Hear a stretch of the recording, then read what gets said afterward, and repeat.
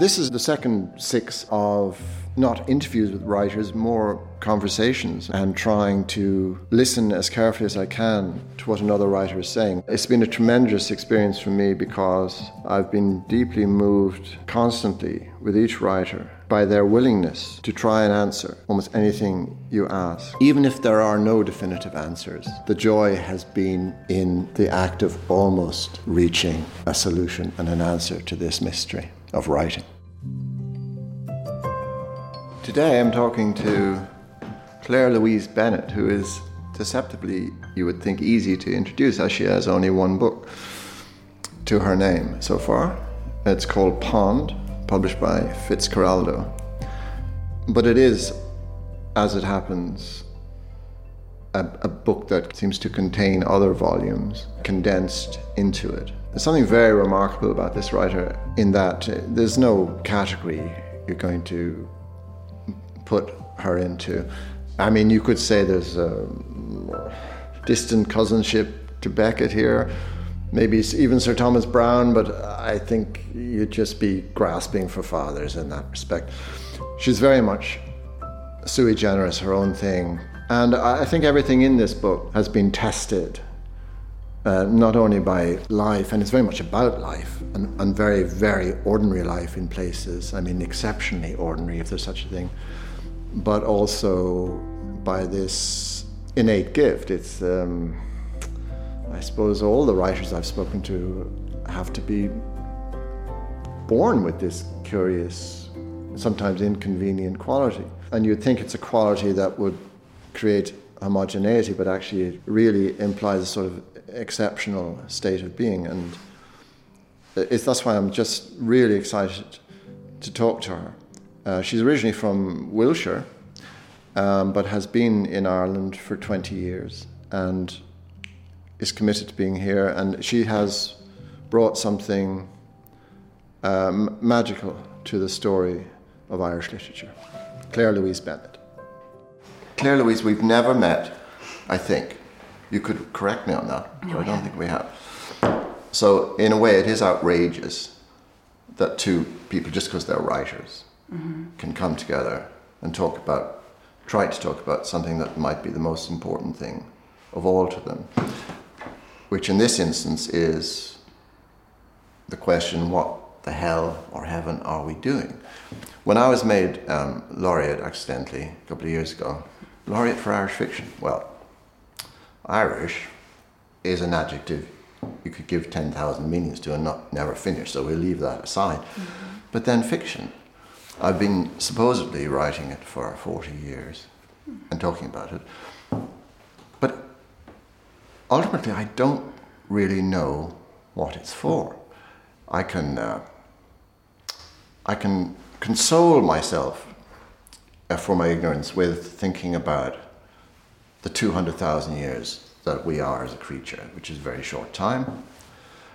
But even in the 2 years where I have been Laureate, this whole question has been immensely vexed, because I used to think maybe stories, and let's not even say writing, because the writing is even more recent, storytelling created in some way the possibility of civilization or other arts or being a group of people in a city. Or now we know that this is possibly the most heinous thing of all, if we consider global warming, all the rest of it. So maybe we've contributed or are contributing to something that ultimately is not a good. Terrifying. But and some people I've spoken to hitherto have been properly reluctant to answer any question like this, because maybe we prefer to be somewhat in the dark about our procedure or what we think we might be doing. But do you have any suspicion, even unspoken, which would be complicated in this, about why you're a writer, but what is the purpose of this activity, this mysterious thing?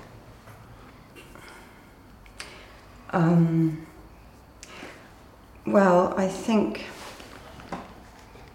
I suppose I think about my own beginnings, where and when that it started, which would have been, I think I was pretty young. I think I was certainly still at school. So actually I wrote for quite a long time before I was then a published writer. And sort of professionalising it does actually make quite a lot of difference actually to your relationship, to my relationship to it, certainly. And it's taken me some sort of time to kind of wind down actually from what the professionalising of it kind of did, I suppose, to that dynamic, to that work, and the way that I experienced it. So when it began, I'm not really much of a storyteller, to be honest with you.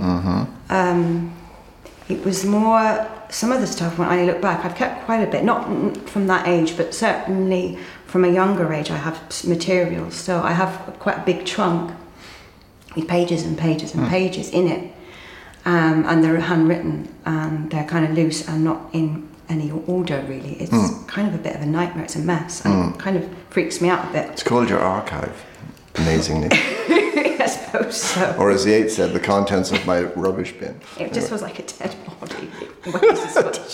It's a dead body. And when I moved, the last time I moved, the guy helping me asked me, he said, "What's in here, a dead body?" And I said, "Yeah, kind of." Yeah. So the stuff that's in there, a lot of it's I find it kind of quite incomprehensible. I don't understand it. It doesn't make a lot of sense. I'm not quite sure what was going on, and I think, God, what was I at? What was I doing? It's not particularly clear.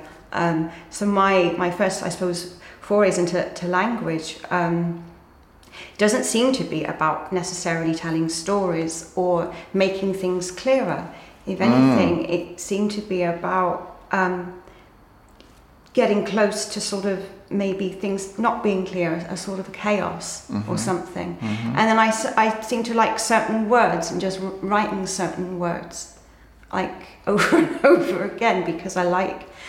And I was thinking about, there's a Spanish phrase, and I'm not going to say it in Spanish because I probably won't say it quite right, but it means to kind of knock on the instrument of the word. And that opens up a kind of a pathway. And I think that was really what I was kind of doing. That was my relationship to language. I kind of almost thought weirdly that it had an ability to bring you into proximity of the ineffable. I suppose. Why? You see, I know why that's important, but why is it important? I know it is important, but why is it important? So, I suppose so we can... For you? So I feel like I can, I suppose, participate in the world soul or something. That kind of thing. You know, it takes you beyond... And do you think it is high wire? I often wonder when John Banville won the Booker in 2005, he said, rather annoyingly to some and maybe magnificently to others, it's nice to see a work of art winning the Booker, he said. Which was very mischievous in this moment of triumph, British triumph, you could say. But I don't know, I'm a bit suspicious about art, work of art. Isn't it more likely because of it, what you're talking about, to be closer to the ineffable? That's a kind of a low purpose in a way, in a good way. Do we need to dress it up?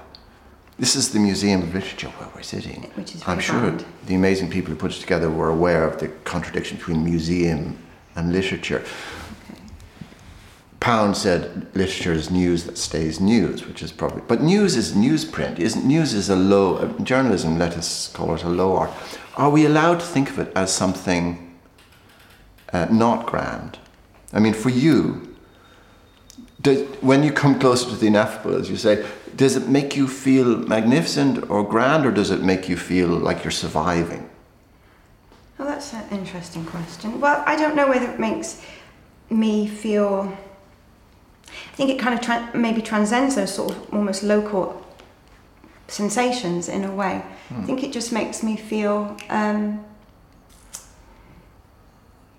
it enables me to experience a sense of self in quite a different sort of way, I suppose.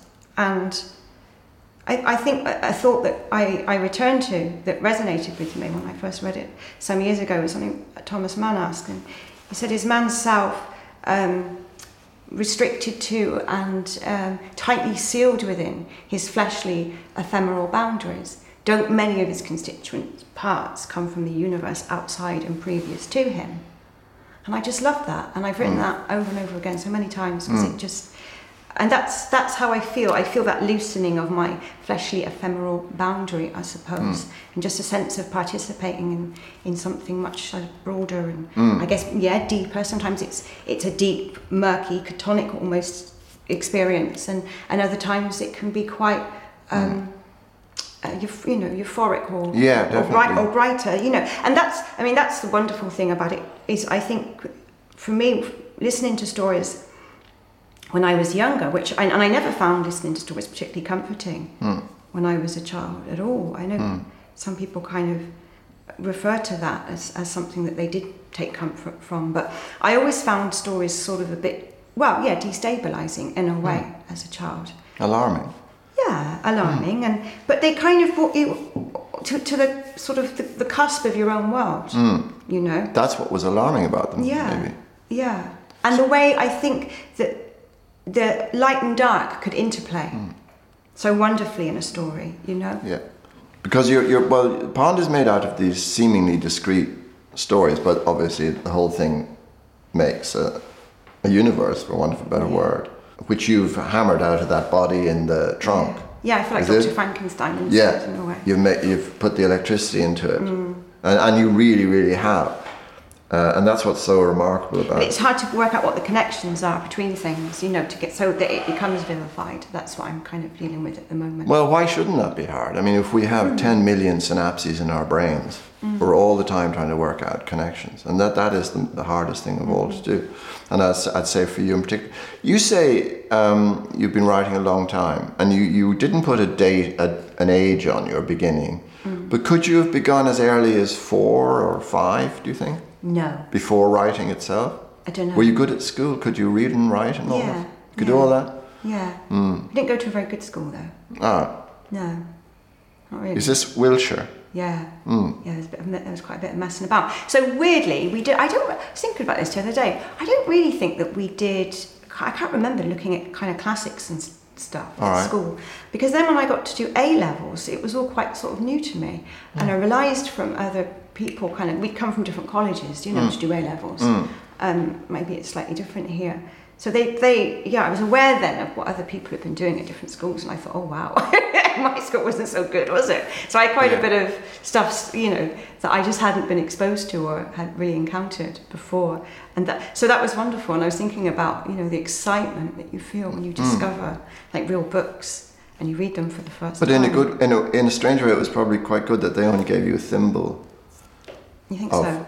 Well, then when you got the whole dinner, as it were, you had the hunger for it. Yeah, I remember kind of having a sense that there were other sorts of books, because we used to go to the library quite a bit, and I used to get crap, like Jackie Collins and stuff like that. Yeah. And I kind of then began to get Sidney Sheldon.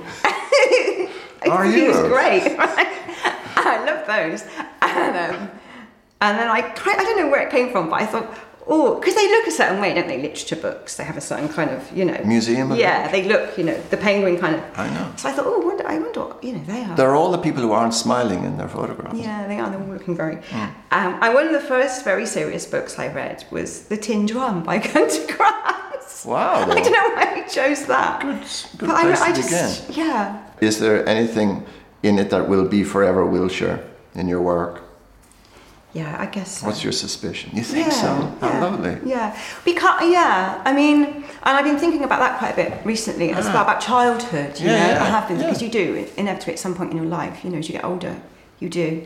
And I've been kind of working on a piece at the moment, a long essay on an artist called Dorothea Tanning. She's a kind of she's thought of as a surrealist artist, and certainly some of her work does have sort of characteristics of that tradition. She was married to Max Ernst for a long time, so that kind of reinforces that sense of her as being part of that. But she's got other things going on as well, and there's quite a sort of strong Gothic theme to her work. And she liked to paint young, like little girls, tiny, little kind of wearing Victorian kind of clothes. And there's a period in her life when she was painting a lot of those. And what are her dates? She was born in 1910 and she died in 2012. Wow. Yeah, she lived a long, long time.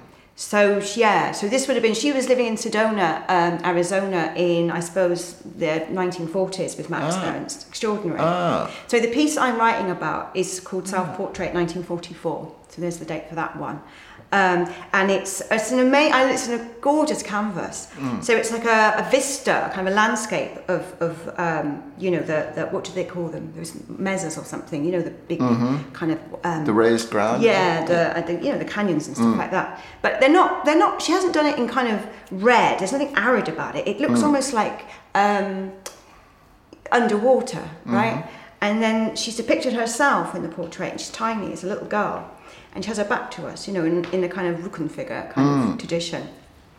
And of course, it makes you think of the Caspar Frederick one, in a way. Up on his bluff. Yeah. His version of it. His version is that thing of, absolutely. Hers is very different. It's much more female. It's kind of channeling into a kind of a female experience. And that amazing feeling when you're a young girl and you're on the cusp of womanhood, and that's what she kind of explores so wonderfully in her work. The violence and the excitement and the dread of what it feels like to be, and your body's just beginning to sort of bumps are kind of appearing, and and then you start bleeding, and it is very Gothic in a way, And I've been thinking about that. I've been thinking about, because I've been meditating on her work quite a lot and reflecting on it, and thinking about childhood and that cusp, that amazing cusp. And she depicts thresholds very, very well, and she was very interested, I suppose, as surrealists were generally,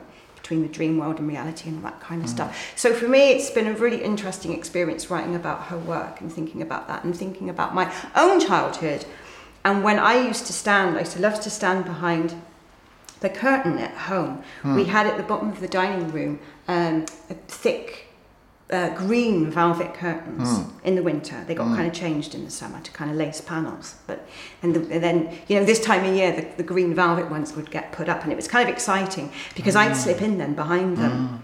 And you'd get told off, like, don't be touching the window with your grubby, all that kind of stuff. But I used to love standing there and looking out at night into the dark. Now, we only had like a little garden, but there were, conifers, and there was the kind of the hedgerow at the bottom, and it was dark, and I loved looking out into the darkness. For a moment, I feel like the conifers that you're looking. I can I see you looking out. They were there. Eyes.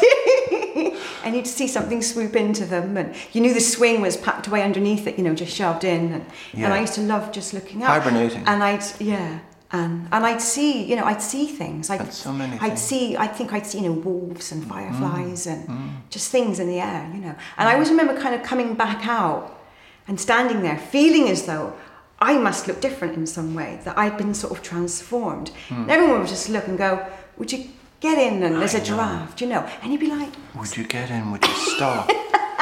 And you'd feel like you should have looked different, that you should be sparkling in some way. But if we had been stopped, we wouldn't have been able to live. Did they not realise that this activity, standing behind the curtain, was the most essential thing? Yeah. Do you have a mother to praise or blame that has anything to do with your writing, do you think? Oh, I don't think so. No. You're the first of 12. Oh, really? To disavow. Oh, I feel bad now. No, don't feel. She was very sporty. Feel unique. My mum was really sporty. She was very athletic. Are you sporty? No, I was pretty hopeless. She was like a sprinter. She was amazing. All right. She was a sprinter. My mother was a sprinter. And she did hurdles as well.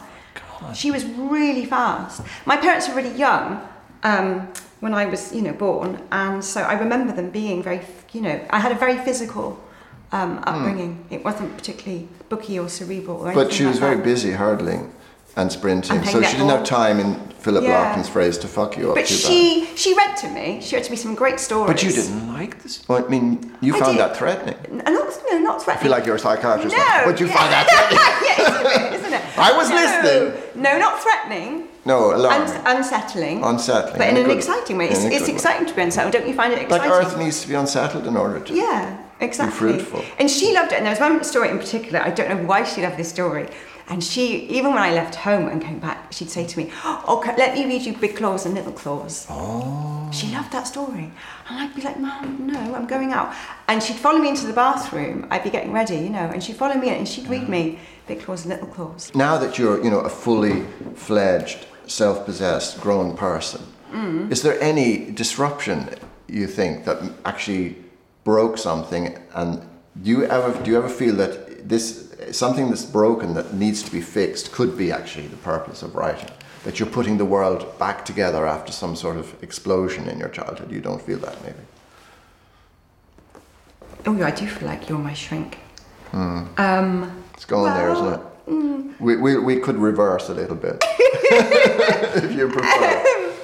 Who is the person, do you think, might have prompted you? Did anyone prompt you in the direction of writing? Did anyone... the grandmother, or I don't know really. I